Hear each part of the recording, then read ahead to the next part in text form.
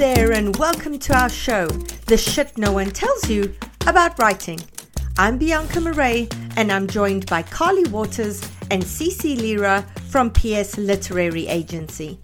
Hormone Harmony is not just a supplement for women going through perimenopause, menopause, or postmenopause. It's become a phenomenon. Women cannot stop talking about it on social media. A bottle of Hormone Harmony is sold every 24 seconds. Happy Mammoth, the company that created Hormone Harmony, is dedicated to making women's lives easier. That means using only science-backed ingredients that have been proven to work for women. They make no compromise when it comes to quality, and it shows. Hormone Harmony contains science-backed herbal extracts called adaptogens. Now, here's the beauty about adaptogens. They help the body adapt to any stressors, like chaotic hormonal changes that happen naturally throughout a woman's life. So, Hormone Harmony isn't just for menopause. Any women with symptoms of hormonal imbalances can take it, but it's perfect for those with those horrible menopause symptoms that put a woman's life on hold. Hot flashes and night sweats, racing thoughts and low moods, poor sleep and feeling tired all the time, occasional bloating and gas, no desire to be in bed next to someone, if you know what I mean. Yeah, Hormone Harmony can help with all of these things. And the biggest benefit, feeling like myself again. And that's what women mention over and over in the reviews. There are over 17,000 reviews for Hormone Harmony. For a limited time, you can get 15% off your entire first order at happymammoth.com. Just use our code, which is the acronym of the podcast, TSNOTYAW at checkout. That's the podcast acronym at checkout at happymammoth.com. Calling all memoirists. I'm so excited to let you know that I've put together an incredible all about memoir lineup for Saturday, the 11th of May from 10 a.m. to 5 p.m. Eastern Time, in which 6 amazing speakers guide you through everything you need to know to write a memoir that will sell. You'll get opportunities to ask questions of best-selling memoirists, while also standing a chance to have your query letter live critiqued during the webinar. To see the awesome lineup and to register, go to biancamurray.com. There's an early bird promotion for the first 50 delegates who sign up. Come and join us and get your memoir groove on. Welcome back. We are officially not going to say welcome to Books with Hooks because our two segments have now officially merged. So by now, you know the format. We have a wonderful guest with us who's looking at your query letter and opening pages, and Carly and Cece will look at them as well. And then we discuss our guest's work. And in today's instance, we're also going to be discussing social media because that's something that we always get a lot of questions on. So today's guest, Sarah DeVello, is a mystery writer and the creator, host of Mystery and Thriller Mavens, a popular author series. Her next book, Broadway Butterfly, a thriller, comes out on the 1st of August this year. For her Maven series, Sarah has interviewed more than 300 authors, ranging from the best-selling and world-renowned guests like Dean Koontz, Patricia Cornwell, Walter Mosley, Lee Child, etc., to the buzziest of debuts. Sarah loves connecting with fellow mystery lovers on her social media platforms. She also serves as the Director of Social Media Strategy for the International Thriller Writers Association. Her articles have been published in Marie Claire, Elle, Redbook, Cosmopolitan, and Women's Day, among others. In her spare time, she loves to teach yoga, cook and eat, garden, and go for leisurely walks with her husband and their beloved rescue mutt, Pelu. Sarah, welcome to the show. Thank you so much, Bianca. I'm thrilled to be here. We're absolutely thrilled to have Sarah. So we're going to be picking her brain about social media, but we also want to discuss Broadway Butterfly, which will be coming out in August. So something that was really interesting, besides the many POV characters that we get in this book, I want to read you the author's note. So Broadway Butterfly chronicles a true crime that gripped the nation in 1923. So we're dealing with 100 years ago here, people. So definitely historical fiction, not like when we talk about the 90s and people get depressed when we call that historical fiction. I carefully researched this case for several years, she says in her author's note, interviewing professors, police officers, and other subject matter experts while amassing over 1,500 distinct pieces of research. My intention in writing this book is to honor the truth of the story and the very real people involved. An essential part of the telling of the story required including the racism, sexism, ethnic prejudice, socioeconomic power dynamics, and corruption of the time, including the offensive attitudes and language of the time. These in no way reflect my own beliefs or moral values. So, this is a two-parter. Sarah, can you please just tell us why the story captured your imagination, and then also, the disclaimer that you're including in the author's note? Yes. So, first of all, I love history. I minored in history and I love everything about it. And I also think that it remains relevant because if we don't look at where we've come from, we're never going to change where we're going. And one of the really important things in telling the story to me was how very much has changed in 100 years and how absolutely nothing has changed in 100 years. And I think we need to be looking at that and valuing history more. And there's, I think, a really dangerous trend right now in not wanting to look backwards.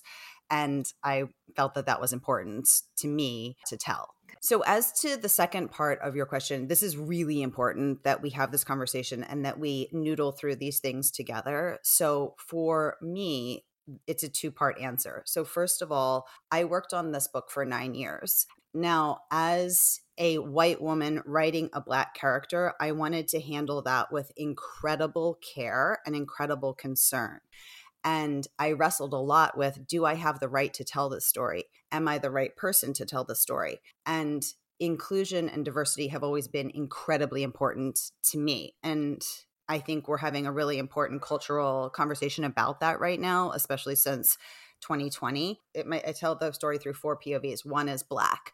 As a white woman, that is something that I wanted to approach with incredible care. So the way that I did that was first to ask myself, am I the right person to tell this story? Do I have the right to tell the story? Should I tell the story? And because my story is true and not a novel, I had the choice of either A, including Ella, which meant I as a white woman would write a Black woman, or B, excluding Ella. And so because I didn't want to exclude her when she's such an important part of the story, a vital and important part of the story, my only choice was to include her, which meant that I as a white woman would write a Black woman. So now that I had made that choice, I had to undertake the work and the care to create her as a full-bodied, incredible character, which is reflective of the full-bodied, incredible human being that she was. So the way that I did that was to work with Dr. Bernadine Nash McClam on the creation of her, and then to hire a sensitivity reader, as well as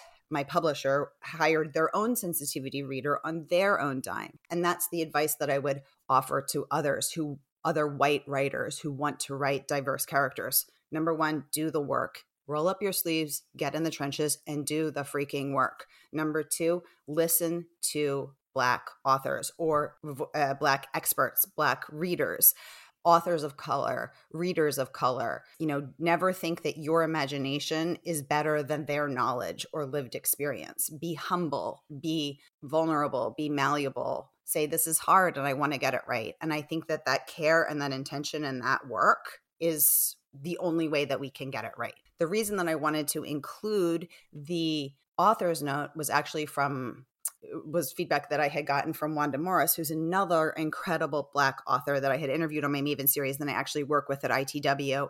Her series, her first book, All Her Little Secrets, was just adopted by Showtime with Uzo Adobo headlining. I can't wait. I'm a huge Uzo Adobo fan, back to Orange is the New Black days. And she had said that she, who is a Black writer writing about Black characters, had chosen to put an author's note in her book because when you let people know this is what you can expect, it allows us to put an awareness and almost an armor over our tender, vulnerable human hearts that says we may read hard things and that's okay.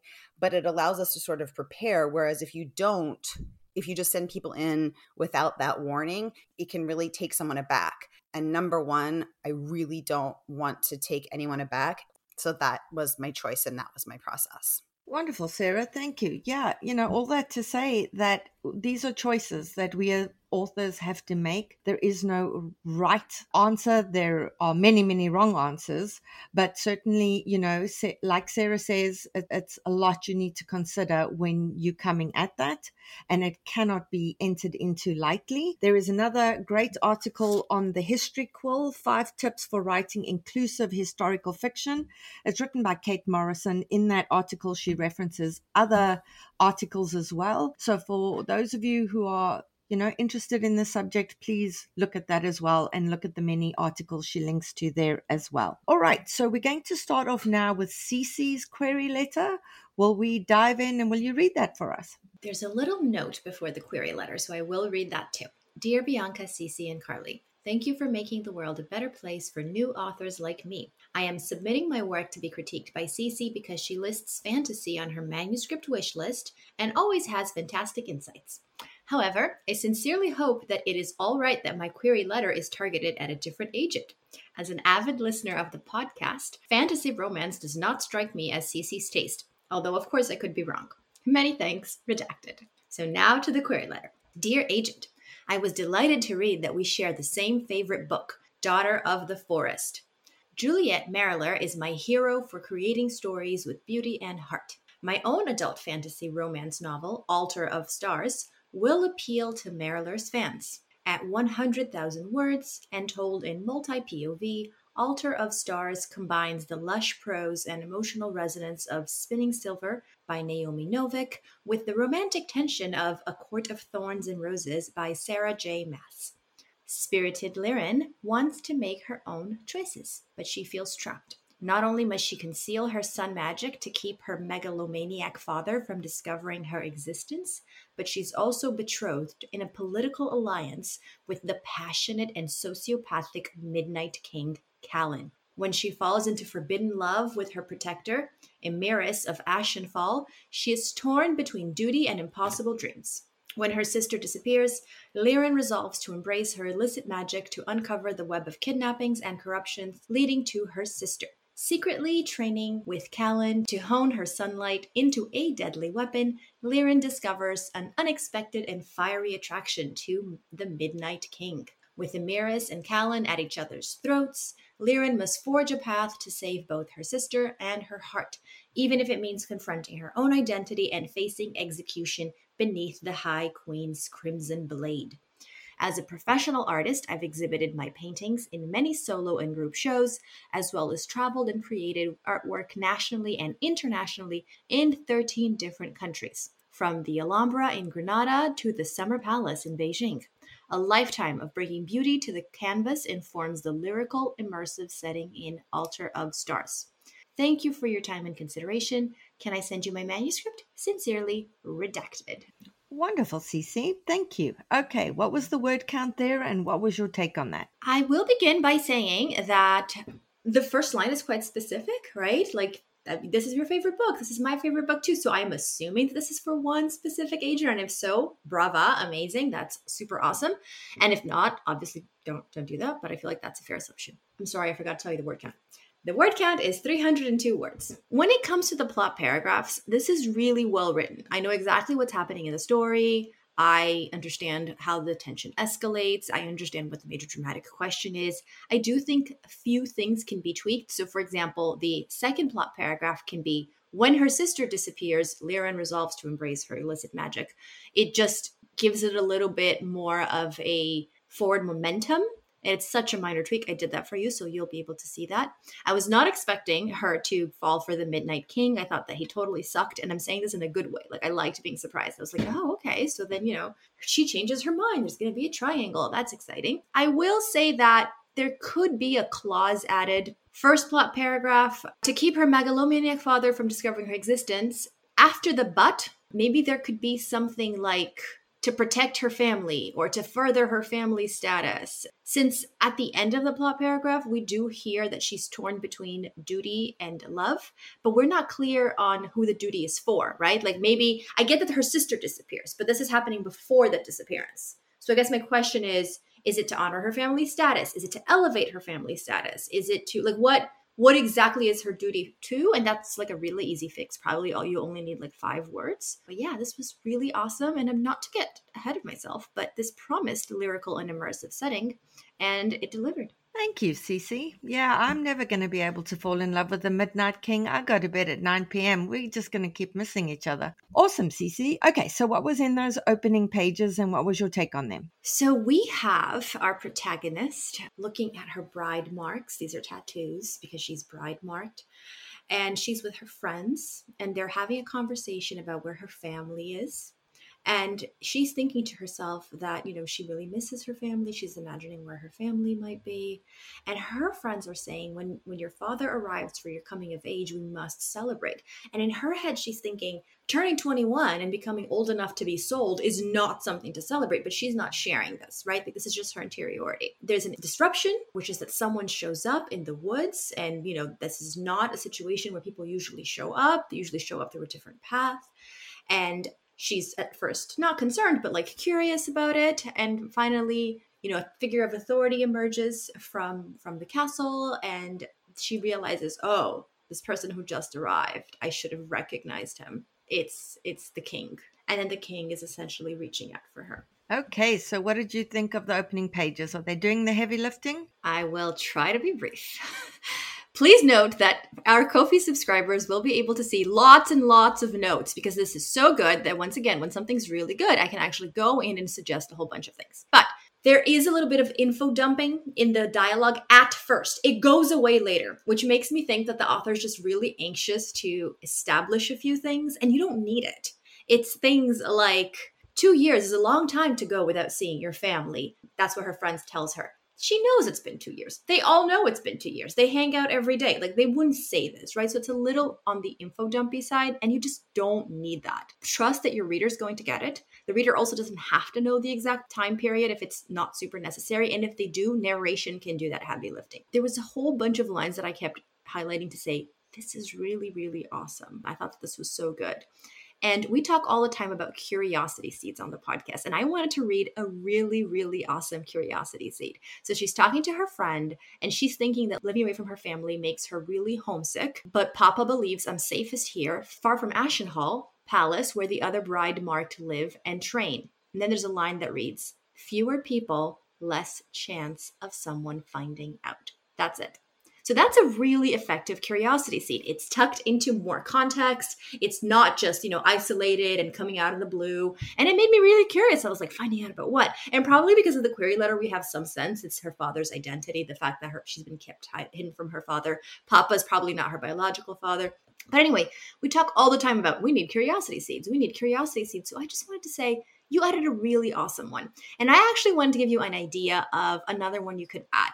So we have a protagonist thinking to herself, but not telling her friends, turning 21 and being old enough to be sold is not reason for celebration. This actually sucks, which is great because she's an outsider. She is different from everyone else in her group. Her friends are going, oh yeah, this is awesome. We're so happy to be here. We're so lucky. And she is the person who is the outlier. This is an excellent setup for your story because you want your protagonist to be an outsider in some way. It's a very effective way of us connecting with character. And it's a very effective way of us thinking, oh, okay, that person is different. And so I get to know what they're thinking and no one else knows. However, I would love to see more. For example, if she is someone who is different from all the other girls, right? All the other girls think it's so awesome to be bride marked and turn 21 and get married, and she doesn't. That is because at some point in her life, something set a different expectation in her. Maybe it was a grandmother who raised her and told her that it wasn't going to happen to her, that she wouldn't allow it to happen.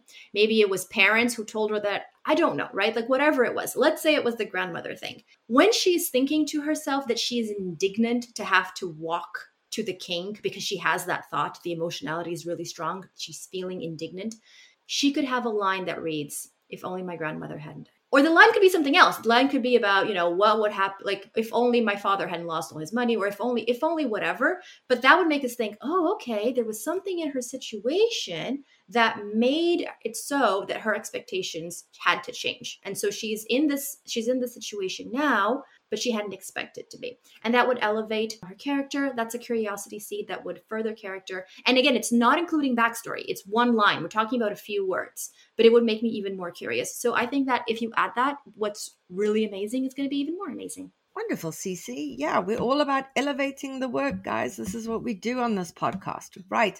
So before we go to Sarah's query, we're going to focus some questions about social media. So Sarah's been teaching PR, branding, and social media workshops across the country for over a decade.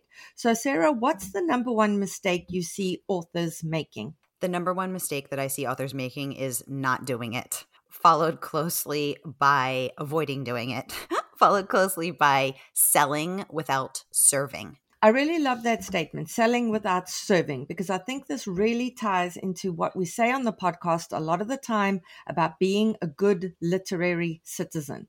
So break down for me what you interpret by selling rather than serving. So as an author, we all want to sell a book, right? Like that's why we're here. That's why we wrote the book. That's why we sold the book. That's why we ran the marathon to get to the publishing finish line.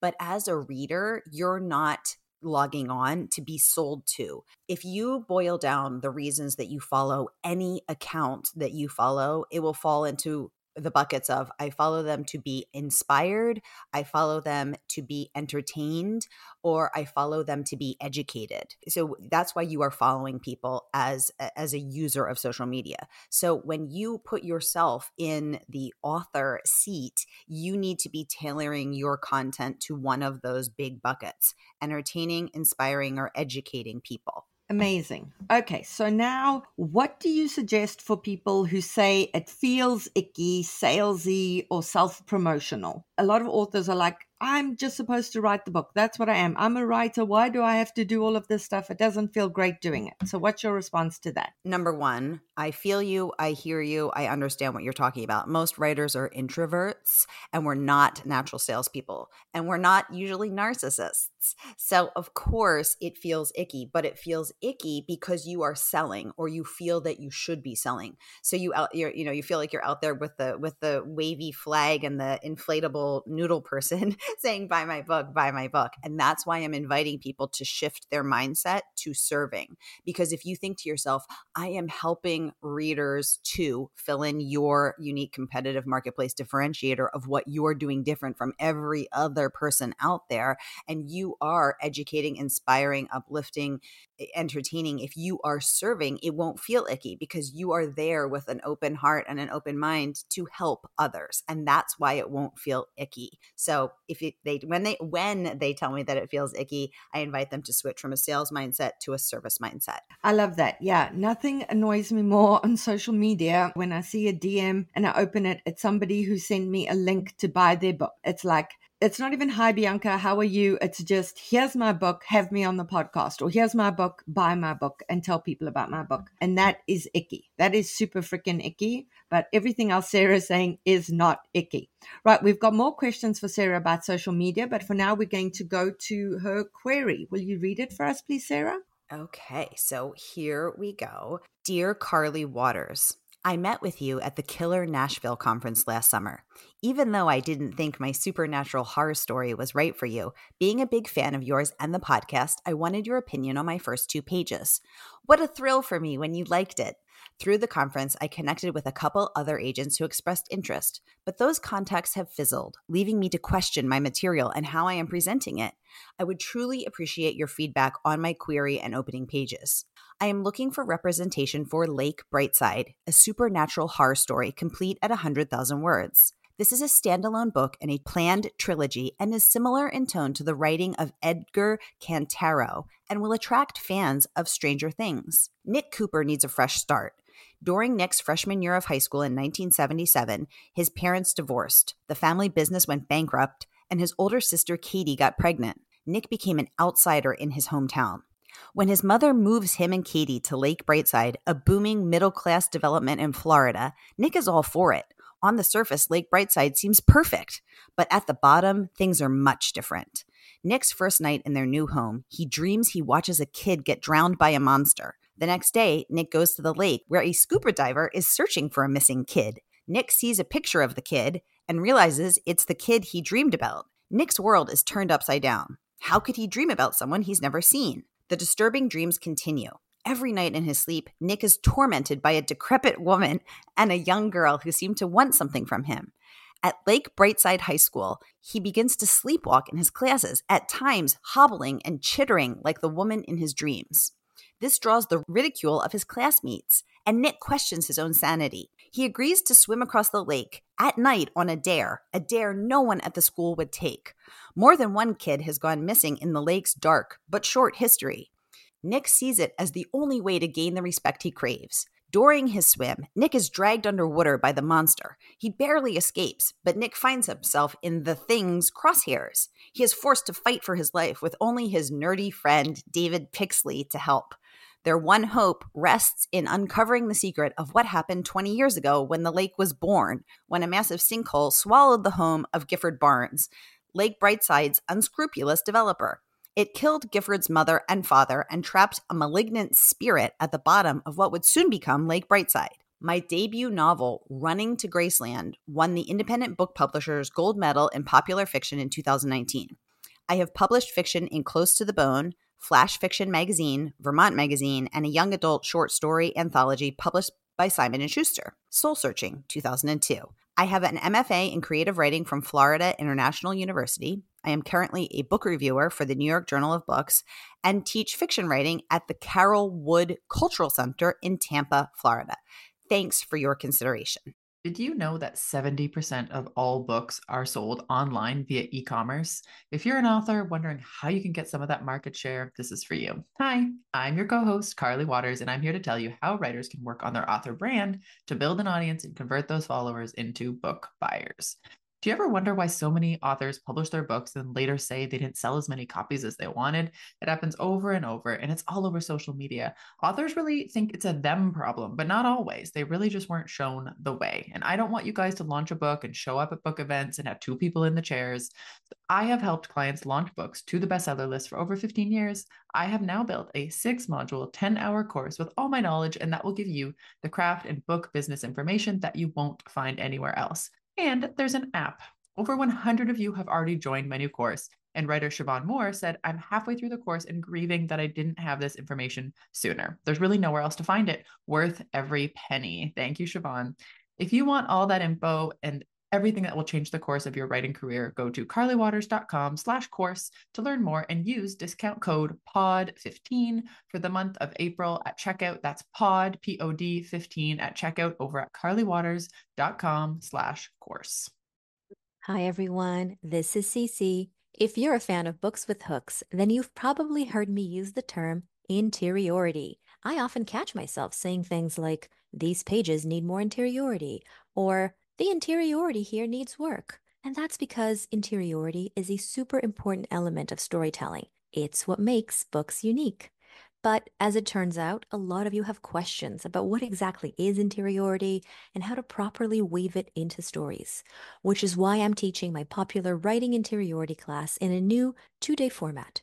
We'll meet on Thursday, June 6th at 8 p.m. via Zoom to cover all things interiority, including the difference between interiority and emotions, how interiority is different from telling, how to leverage interiority into plot points, how to strike a balance between interiority and mystery, and more.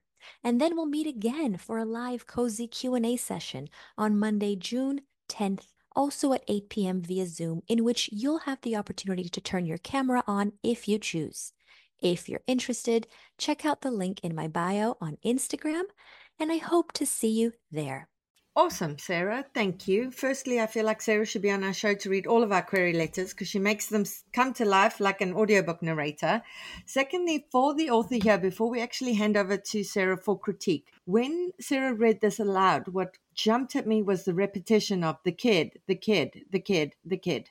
So when you are writing your narrative stuff, when you're writing your work in progress, when you're writing your query letter, read something aloud, because that is when these words jump out at you. And that's when you can figure out how to rearrange your sentence so that you either don't repeat the kid so much or you use a synonym like child or whatever. So that's just something to keep in mind. Sarah, do you have a word count for us on that? That sounded quite long. Yes, the word count is 1,186 words. Wow. All right. So what was your take on the query letter? So first of all, Bianca, I had the exact same thought. So for me, I read my work 4 ways. First on the screen, then aloud, then I read it printed out, then I read it on the Kindle. I email the PDF to myself and I read it on the Kindle. So when you read your work aloud and when you read it in different ways, on the paper, on the screen, on the Kindle, different things leap out to you. And so my first thought was, wow, there's a lot of echoes of the word the kid. So I totally agree with you. And I invite everyone to try reading your work in different ways. Okay, let's jump in. So first of all, the thing that leapt out to me in the very first place was when the person is saying, "Dear Carly Waters, I met with you at the Killer Nashville conference last summer, even though I didn't think my supernatural horror was right for you." Okay, so first of all, the protagonist is under 18. So therefore, this is technically YA supernatural horror. So I think it's important that in the next paragraph, he says, "I am looking for representation for Lake Brightside, a supernatural horror story completed 100,000 words." So 100,000 words is long for a book. It is long for a debut, and it is really long for YA. So this is also giving me the sense that maybe this person isn't aware of, the genre or sort of norms or expectations for books, debut books, and YA. Then in the third paragraph, he says Nick Cooper needs a fresh start. During Nick's freshman year of high school, his parents divorced, his family business went bankrupt, his sister Katie got pregnant. So this hooks me. It is tight, it is devastating, and I immediately feel the desperation of Nick Cooper. But he says that Nick is a freshman in high school. So that tells me Nick is 14. So first of all, this is definitely YA. But then as I kept reading, I was wondering, is this the voice of an actual 14-year-old? Because the way that it's written and the confidence and sort of swagger of the character actually makes me feel like he's more of a senior. He's swaggering. I mean, maybe he's just a very mature 14-year-old, but I don't know any 14-year-olds like that. It feels more like a 17, 18-year-old character. All right, next paragraph. When his mother moves him and Katie to Lake Brightside, a booming middle-class development in Florida. I'm wondering, does it matter in Florida? Also, I don't know where Nick is from. Later in the first 5 pages, I learned that it's Vermont, but I would take this out of the query letter. Nobody cares that it's in Florida unless it somehow becomes very relevant that it is in Florida, and I didn't see that in the first 5 pages. Nick is all for it. On the surface, Lake Brightside seems perfect, but at the bottom, things are different. First of all, I just want to say I loved that sentence. I liked the contrast and pun of surface and bottom about the lake and then about the story. I thought it was very cool and clever.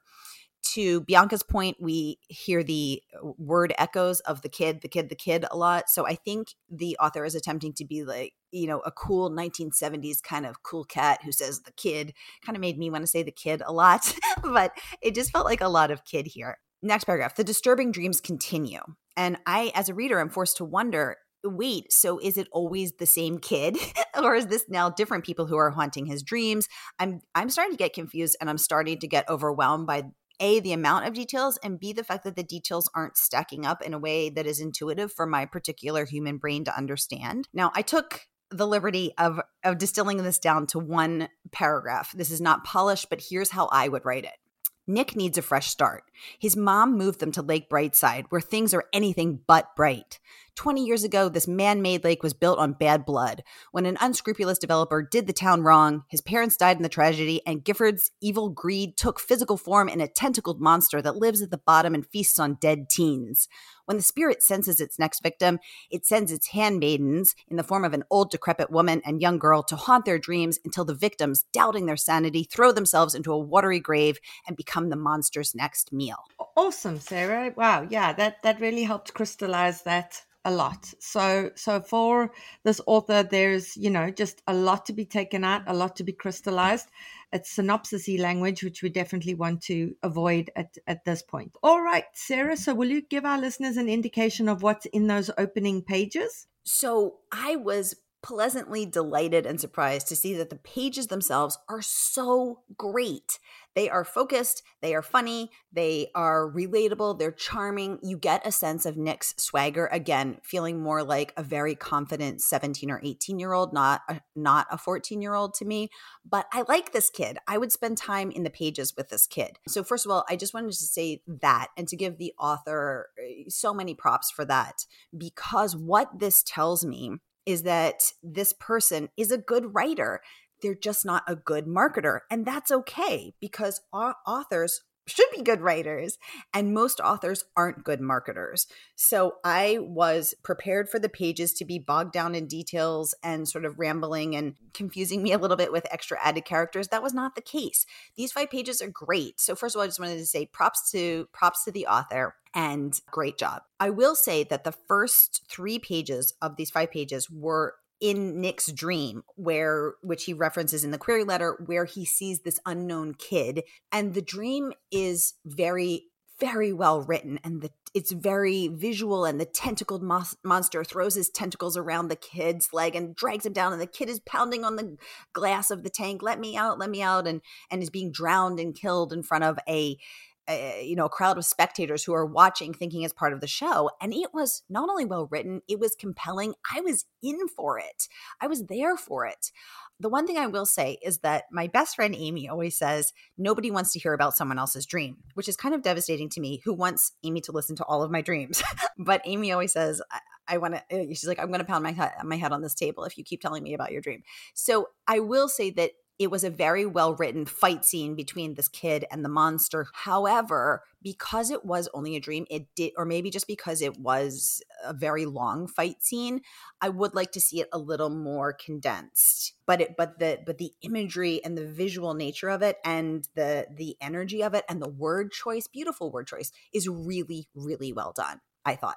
Awesome, Sarah. Thank you so much. And now I want to be best friends with Amy, because Amy and I are very much on the same page. Right. So those of you who are Ko-fi subscribers will see all of these written critiques and feedback on our Ko-fi platform. Before we move to Carly's query, I just want to ask Sarah another 2 questions about social media. So for our listeners who are barely on social media or aren't on social media at all, where should someone start? Because it can be really overwhelming. I always say start where you are least intimidated and most comfortable. So you don't have to be everywhere doing everything the most on every platform.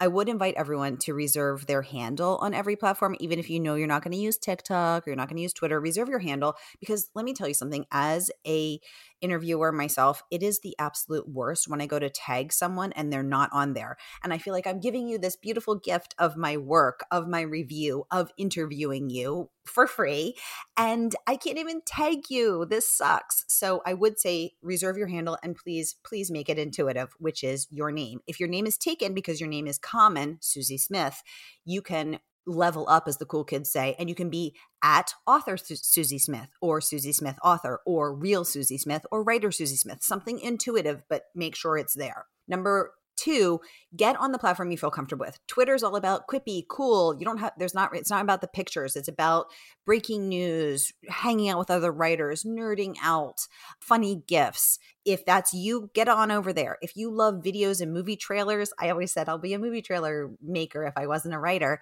Get over on TikTok. And you can think of those videos as little mini movie trailers. If you love photos as much as I do, Instagram is for you. Also, Instagram has the highest conversion to in-person events, sales. 30% of Instagram users have bought something off of Instagram only because they've seen it on Instagram.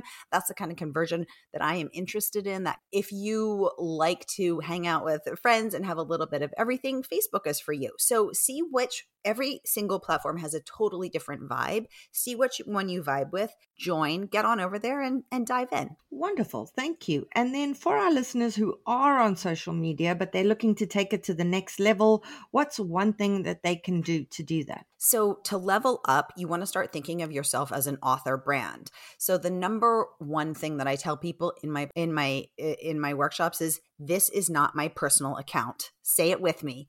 This is not my personal account. I don't want to see pictures of your grandkids, no matter how freaking cute they are, unless you're writing a book about grandkids, or you have 1 out of every 10 posts of, hey, I'm taking a break from writing. Here's me with my grandkids. It's okay to mix in a little bit of personal so that you're not just a business robot, but it shouldn't be 99% personal, because again, this is not your personal account. Look at who is doing it well and do it like them. Take the time to get the picture right. Take the time to get the lighting right. Don't make it muddy, dark, blurred, 10 feet of sky and you're cut off at the knees. No, frame it. Take the time to reshoot it. It takes time and energy to get things right. And that is an investment well spent. Create your tweets with care. Think about, does this add value? Who am I talking to? Am I adding value? Am I serving? How can I help people? What value can I add? Don't just be out there posting mindlessly. Think about who you are. Think about who you want to be. Think about where you are now and where you want to go. And then think about the steps to get there. Wonderful, Sarah. Thank you. And my advice is, if you don't have grandchildren, especially don't post a picture saying this is me with my grandchildren, because that would be super freaking creepy. Okay, right. Now we're going to Carly. Carly, will you read us your query letter? Bianca, you're full of great quips today. I'm very much enjoying this. And Sarah, please come on the podcast anytime. You are so animated, and I wish everybody could, watch this as a YouTube video, because I'm just loving all of your dramatic hand actions. Okay, my turn. Dear Carly, Cece, and Bianca, thank you for all you do for the writing community. My Thursday morning run sessions just wouldn't be the same if they didn't start it with the wonderful sound of those clacking keys and all your helpful advice. Carly, I'm directing my query towards you as I feel my manuscript would best fit with your tastes. I'm seeking representation for Our Song, an upmarket women's fiction novel complete at 70,000 words. It will appeal to fans of the alternate reality storyline of C.J. Connolly's The Love of My Other Life and the sapphic romance of The Seven Husbands of Evelyn Hugo by Taylor Jenkins Reid. And since the premise of the story is so rooted in the power of music, Adele's Easy on Me is this story's song comp. Ryder Anderson has the life she's supposed to want. Good job, awesome best friend, loving fiance. Everything is going according to plan until she hears a song that reminds her of a past love, and rather than just thinking of him, she's pulled into a world where she is actually still with the ex that she left over 5 years ago. Then another song transports her to another life. For every memory-linked song, Ryder is thrown into a new world where she is still with the man she left years ago. In each world, she struggles to understand the realities of her past, searches for her missing best friend, who she hopes will provide some guidance, and desperately tries to figure out the song that will get her back to her own reality and the person she loves. Through this journey, Ryder comes to discover her true self and what and who she really wants. Maybe the life she needs isn't actually the life she thought she was supposed to have. I earned a BA in English from Colorado College and an MFA from the University of Melbourne. I currently serve as a senior writer and editor for the Communication and Marketing Department at Colorado College, as well as being an Author Accelerator certified book coach. I was inspired to write the story during my own journey to understand my sexuality, coming out as queer after getting married and having 2 kids. My first novel, The Burden of a Daughter, was published in 2018. Please find below my first 5 pages. May I send you the rest of my manuscript? Thank you for your time and consideration. Best, Megan Clancy. Awesome, Carly. Thank you. Okay, what's our word count there, and what's your take on that? All right, we're clocking in at 407. So this clocked in at 407, but it didn't feel like a 407 to me. I don't know. This felt like a 350. So I think we're kind of in the right ballpark. So I think that works. Okay, so I want to start just by talking about the concept as a whole, right? Like, I think we can all see this as a very high concept type of book, which I think is great. So I'm a little bit confused, / concerned, and I can talk about why we're using CJ Connolly's The Love of My Other Life as a comp, because I just think we have, and I don't want this to sound bad, but there are better selling comps in this category, and this is not meant to sound bad, even though I feel like as I'm saying it is sounding bad. But when we are talking about comps, we have to be using titles that are moving some copies, right? And so I just felt like, The Versions of Us, The Light We Lost, Midnight Library, like these are the types of comps I would be using. So, again, I didn't actually look up the sales figures for this title, but just kind of based on a little bit of noodling around, Goodreads and looking at ratings and rankings and that type of thing, I got a pretty good sense potentially that I don't know. I think this probably sold well. I just don't know if this sold great in a way that I think this concept and this high concept hook has the potential to kind of stand out a little more. Because I didn't know this book. I didn't know the Love of My Other Life. And again, no shade to this book. I really want to pick up this book now because I think this sounds like a great book. I just feel like I have heard of other titles such as The Versions of Us, The Light We Lost, Midnight Library as potential comps. And I know you used TJR's Seven Husbands, but she wrote Maybe in Another Life, which is, again, another comp where 2 plots diverge. So again, if you want to use another TJR comp potentially instead of Seven Husbands, Maybe in Another Life could be a comp here. So that's my feelings on that. Okay, so our body paragraph here. I really struggle with body paragraphs open with the like, this person has a beautiful life and it's perfect until blank, or everything's going so great until blank. Honestly, I would just start with when Ryder Anderson hears a song that reminds her of her past love, and then like just build into that. I don't need this, she, the life she's supposed to want, good job, awesome, best friend. I know that a book is going to happen at a point in a character's life where their life goes off course. And so the fact that you're telling me that, I don't know. Again, I don't feel like this is a super long query letter, but I think we could save some word count there because it is coming in at over 400 words. So I would really I would start it there. I know I made another note to myself, which Ko-fi subscribers can see, which is like, this really does feel like Midnight Library to me, because it's like another song transports her to another life, right? And it's like, again, all of these things that take us off course of our lives. This query is very focused on romance and love. And so I'm just wondering, is there anything else going on in her life? Is it like work or family? Because it kind of seems a little bit more romance elemented, where I feel like it could be a little bit more universal if we were potentially to kind of bring in some other elements. The last thing I want to focus on is the lesbian element, right? So we say there's a sapphic romance comp, like that's what you're drawing from Seven Husbands. And I'm assuming I'm supposed to infer when you say tries to figure out the song that will get her back to her own reality and the person she loves. I'm supposed to infer that that's a woman instead of a man. I'm doing a lot of inferring there. Like, why don't we just say woman? Like, I don't know. I guess I'm wondering why, if you're not talking about the queer elements of it and I'm supposed to infer it, then why am I doing so much inferring? Because I think we could just say it. I think that would be cool. I would love that. I would just love to know that. And I think that's awesome. Okay. So I think those are my main notes. And I love the personal story that you mentioned, inspired to write this story during your own journey to understand your sexuality. I love that. And thank you so much for sharing that. Thank you, Carly. Okay. What was in those opening pages? Okay. Our main character is in a car. We find out that they are in an Uber, leaving work, on their way home. They're in traffic. They're in San Francisco, and they're on the phone with their assistant talking about a presentation and a kind of a big work thing that they're trying to finish before the end of the day. And then we're told many times we're in traffic, lots of traffic. And then we see a big truck, part of the construction kind of going on, back right into her Uber and crash into their car. And that's where we start. Okay, so was that doing the heavy lifting we're expecting those opening pages to do? Did the author start in the right place? I feel like we are starting in the right place, but I want to focus on a few things. There's a lot of things that are coming off really generic to me in terms of the work and the city. So everybody's work life, obviously, we're supposed to imagine our home lives are our whole lives, but like everybody's obsessed with their jobs. Everybody is like stressed about their work. When we're talking about a presentation or, something, a report we're trying to do, it's not like I'm working on the report. It's like the Brook Street report is due. And I've been, it's like, you're so like in the minutia of your report. So we're talking a lot about broad strokes about like the report and the presentation. I'm like, and also people in their work lives are usually managing many projects and many presentations. And so I don't know. I just felt like we're many opportunities. We're missing a lot of options for specificity when we're talking about this presentation and the report.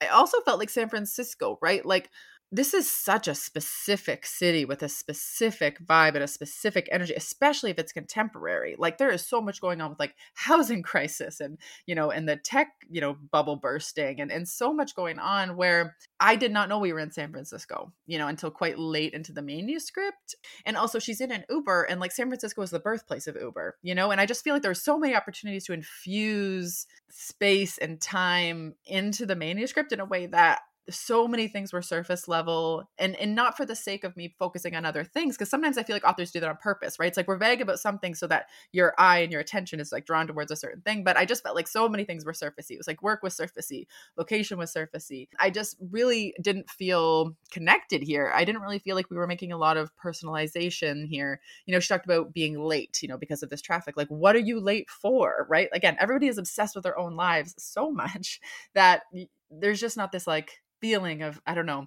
we're little puppets existing in the world. It's like, again, every character, every human being we're completely the center of our own universes. So really just want to encourage you to get really specific about this, whether it's like the fog in San Francisco, the steep roads, the tech bros, like the housing crisis, like what is going on here and what's going on in your work life, right? The combination of those things. I think I would just love to know. There's some really good lines I wanted to point out. There was a line that said, I look more tired than I feel, and I feel so tired. And I love that those were like two separate sentences punctuated perfectly. And they came after a longer sentence. So I really liked the kind of melody of that. I really enjoyed this. And then so coming back to the work thing, I'm just not over it. So they say to the assistant, they're talking, it's like, so the report's on my desk. Yeah, 2 copies. And I'm like, in what world are we putting physical copies of a report on somebody's desk? Like, we are slacking, we are emailing, like we are putting it in our Google our Google Dropboxes, whatever technology you're using. So if this is historical, then I would need to know that with a timestamp. Again, unless I completely missed this, potentially it's historical. And I'm totally out to lunch here. But these are the things that stood out to me. And one of the reasons I noticed that this manuscript wasn't very specific is because I found one bit of specificity and I was like, great, this is good. And the specificity was between the assistant and the boss, and they're actually friends in real life. And she says, I'll go around the corner and get us some of those burritos that you say are too messy, but secretly love, and we'll sit on a bench and cry about it. I was obsessed with that. I'm like, that's it, right? It's like the burritos from the corner shop that you're obsessed with. Like, that's the level of specificity. That's what I really wanted for all of these pages. And that's what I would really encourage this author to focus on. Thank you, Carly. Yeah, specificity is where a story comes alive and where you make it your own, as opposed to a story AI could write or that, Bob down the street could write. So really imprint yourself all over it. Think of specificity as your fingerprint on your writing. Put your damn fingerprints on every page. Okay, right. So before we finish, Sarah, we're going to ask you one last question about social media.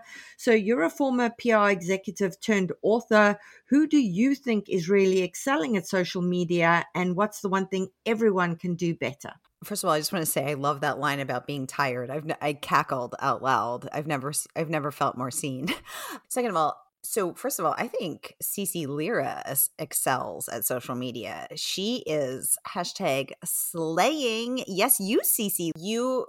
So everybody check out CC Lyra. So first of all, she has nailed the balance between it is professional content, but she feels personal, accessible. There's a really good balance of, here's these chocolate eggs I like to eat for Easter, but here's my books with Hook. Here's a tip. Here's a webinar I'm doing. Here's a funny lip sync video, but I'm making it about writing, about publishing. CC Lyra nails Instagram. It's so well done. And that's how CC and I first started connecting, because I started liking all her content. I was like, this lady gets it. So she's amazing. On the author side of things, Karen Slaughter is slaying Instagram. I've had the pleasure of interviewing Karen many times for my Maven series. She's such an incredible human being, such an incredible writer. And her Instagram is a really great example of how an author can do it. Again, she's got some, it's mostly professional content. She's talking about her Will Trent series. You see her on set, you see her editing, but here she loves cats. Everyone who knows Karen knows she loves cats. So she does every Saturday, she does something for Catter Day. And it's always funny and charming and adorable. And she posts occasionally funny videos of herself dancing, and you just love her. So those are two really great examples of people, I think, who are just doing a great job. Thank you so much, Sarah, for joining us. Thanks for this excellent advice about social media. For our listeners, look out for Broadway Butterfly coming the 1st of August. Pre-order it and definitely give that a listen, and we'll link to it on our bookshop.org affiliate page. Carly and Cece, as always, thanks for your incredible insights, and we look forward to next week's episode. And that's it for today's episode. I hope you'll join us for next week's show. In the meantime, keep at it. Remember, it just takes one yes. Call calling all memoirists. I'm so excited to let you know that I've put together an incredible all about memoir lineup for Saturday, the 11th of May from 10 a.m. to 5 p.m. Eastern Time, in which 6 amazing speakers guide you through everything you need to know to write a memoir that will sell. You'll get opportunities to ask questions of best-selling memoirists, while also standing a chance to have your query letter live critiqued during the webinar. To see the awesome lineup and to register, go to biancamarais.com. There's an early bird promotion for the first 50 delegates who sign up. Come and join us and get your memoir groove on.